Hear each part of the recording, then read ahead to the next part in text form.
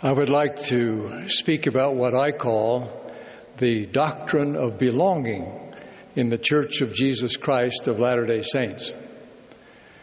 This doctrine has three parts: the role of belonging in gathering the Lord's covenant people, the importance of service and sacrifice in belonging, and the centrality of Jesus Christ to belonging. The Church of Jesus Christ of Latter-day Saints in its early beginnings was made up largely of white North American and Northern European saints, with a relative handful of Native Americans, African Americans, and Pacific Islanders.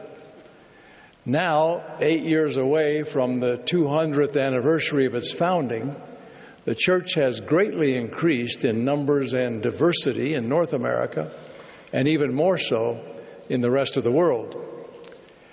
As the long prophesied latter-day gathering of the Lord's covenant people gains momentum, the Church will truly be comprised of members from every nation, kindred, tongue, and people. This is not a calculated or forced diversity, but a naturally occurring phenomenon that we would expect, recognizing that the gospel net gathers from every nation and every people.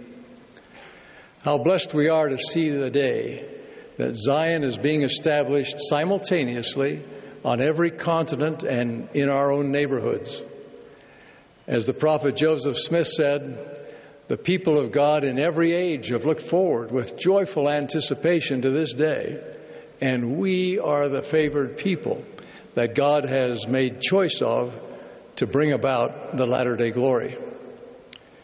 Having been given this privilege, we cannot permit any racism, tribal prejudice, or other divisions to exist in the Latter-day Church of Christ. The Lord commands us, be one, and if you're not one, you're not mine. We should be diligent in rooting prejudice and discrimination out of the church, out of our homes, and most of all, out of our hearts. As our church population grows ever more diverse, our welcome must grow ever more spontaneous and warm. We need one another. In his first epistle to the Corinthians, Paul declares that all who are baptized into the church are one in the body of Christ. For as the body is one and hath many members, and all the members of that one body, being many, are one body, so also is Christ. For by one Spirit are we all baptized into one body, whether we be Jews or Gentiles, whether we be bond or free, and have all been made to drink into one Spirit. That there should be no schism in the body, but that the members should have the same care one for another. And whether one member suffer, all the members suffer with it. Or one member be honored, all the members rejoice with it. A sense of belonging is important to our physical, mental, and spiritual well-being, yet it is quite possible that at times each of us might feel that we don't fit in. In discouraging moments, we may feel that we will never measure up to the Lord's high standards or the expectations of others. We may unwittingly impose expectations on others or even ourselves that are not the Lord's expectations. We may communicate in subtle ways that the worth of a soul is based on certain achievements or callings. But these are not the measure of our standing in the Lord's eyes. The Lord looketh on the heart. He cares about our desires and longings and what we are becoming. Sister Jody King wrote of her own experience of past years, quote, I never felt like I didn't belong at church until my husband, Cameron, and I began struggling with infertility. The children and families who had typically brought me joy to see at church now started causing me grief and pain. I felt barren without a child in my arms or a diaper bag in hand. The hardest Sunday was our first one in a new ward. Because we didn't have kids, we were asked if we were newlyweds and when we planned on starting a family. I'd gotten pretty good at answering these questions without letting them affect me. I knew they weren't meant to be hurtful. However, on this Sunday, answering those questions was especially hard. We had just found out, after being hopeful, that we were yet again not pregnant. I walked into sacrament meeting feeling downtrodden, and answering those typical get-to-know-you questions was hard for me. But it was Sunday school that truly broke my heart. The lesson, intended to be about the divine role of mothers, quickly shifted gears and became a venting session. My heart sank and tears silently flowed down my cheeks as I heard women complain about a blessing I would give anything for. I bolted out of church, and at first I didn't want to go back. I didn't want to experience that feeling of isolation again. But that night, after talking with my husband, we knew we would keep attending church, not only because the Lord has asked us to, but also because we both knew that the joy that comes from renewing covenants and feeling the Spirit at church surpasses the sadness I felt that day. In the church, there are widowed, divorced, and single members, those with family members who've fallen away from the gospel, people with chronic illnesses or financial struggles, members who experience same-sex attraction, members working to overcome addictions or doubts, recent converts, new move-ins, empty nesters, and the list goes on and on. The Savior invites us to come unto Him, no matter our circumstances. We come to church to renew our covenants, to increase our faith, to find peace, and to do as He did perfectly in His life, minister to others who feel like they don't belong. End quote. Paul explained that the church and its officers are given by God for the perfecting of the saints, for the work of the ministry, for the edifying of the body of Christ, till we all come in the unity of faith and the knowledge of the Son of God unto a perfect man, unto the measure of the stature of the fullness of Christ. It is a sad irony then when someone feeling he or she doesn't meet the ideal in all aspects of life concludes they don't belong in the very organization designed by God to help us progress toward the ideal.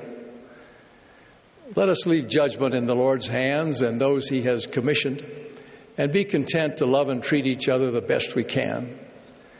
Let us ask Him to show us the way, day by day, to bring in the poor and the maimed and the halt and the blind, that is, everyone, to the great feast of the Lord. A second facet of the doctrine of belonging has to do with our own contributions. Although we rarely think about it, much of our belonging comes from our service and the sacrifices we make for others and for the Lord. Excessive focus on our personal needs, our own comfort, can frustrate that sense of belonging. We strive to follow the Savior's doctrine. Whosoever will be great among you shall be your minister. For even the Son of Man came not to be ministered unto, but to minister, and to give His life a ransom for many. Belonging comes not as we wait for it, but as we reach out to help one another. Today, unfortunately, consecrating oneself to a cause or sacrificing anything for anyone else is becoming countercultural. In a piece for Deseret magazine last year, author Rod Dreher recounted a conversation with a young mother in Budapest. Quoting, "I'm on a Budapest tram with a friend in her early 30s. Let's call her Christina. While we're on the way to interview an older Christian woman who, with her late husband, withstood persecution by the communist state. As we bump along the city's streets, Christina talks about how hard it is to be honest with her friends her age, about the struggles she faces as a wife and mother of young children. Christina's difficulties are completely ordinary for a young woman learning how to be a mom and a wife. Yet the prevailing attitude among her generation is that life's difficulties are a threat to one's well-being and should be refused. Do she and her husband argue at times? Then she should leave him, they say. Are her children annoying her? Then she should send them to daycare. Christina worries that her friends don't grasp that trials and even suffering are a normal part of life, and maybe even part of a good life, if that suffering teaches us how to be patient, kind, and loving. University of Notre Dame sociologist of religion Christian Smith found in his study of adults ages 18 to 23 that most of them believe society is nothing more than, quote, a collection of autonomous individuals out to enjoy life, unquote. By this philosophy, anything that one finds difficult is a form of oppression. By contrast, our pioneer forebears derived a deep sense of belonging, unity, and hope in Christ by the sacrifices they made to serve missions, build temples, abandon comfortable homes under duress and begin again, and in a multitude of other ways consecrate themselves and their means to the cause of Zion. They were willing to sacrifice even their lives if necessary, and we are all the beneficiaries of their endurance.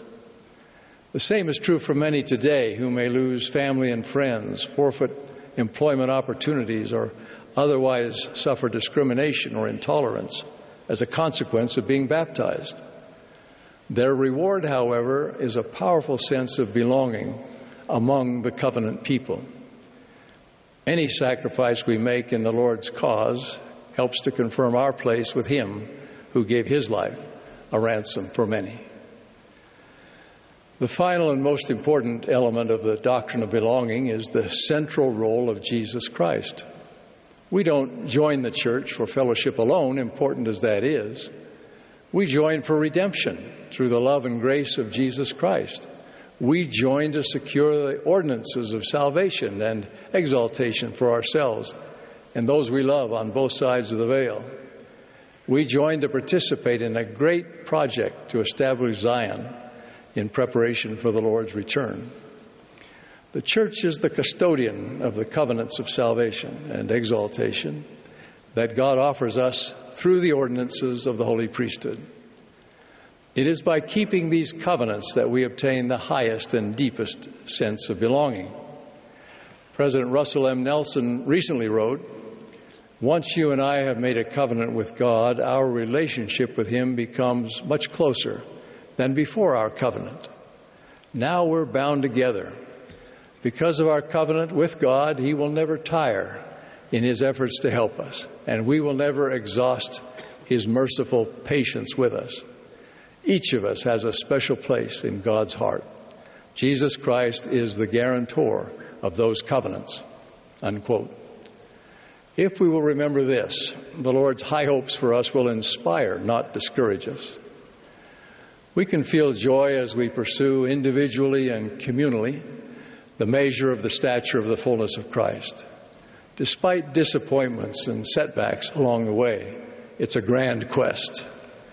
We lift and encourage each other in pursuing the upward path, knowing that no matter tribulation, no matter delays in promised blessings, we can be of good cheer, for Christ has overcome the world, and we are with Him.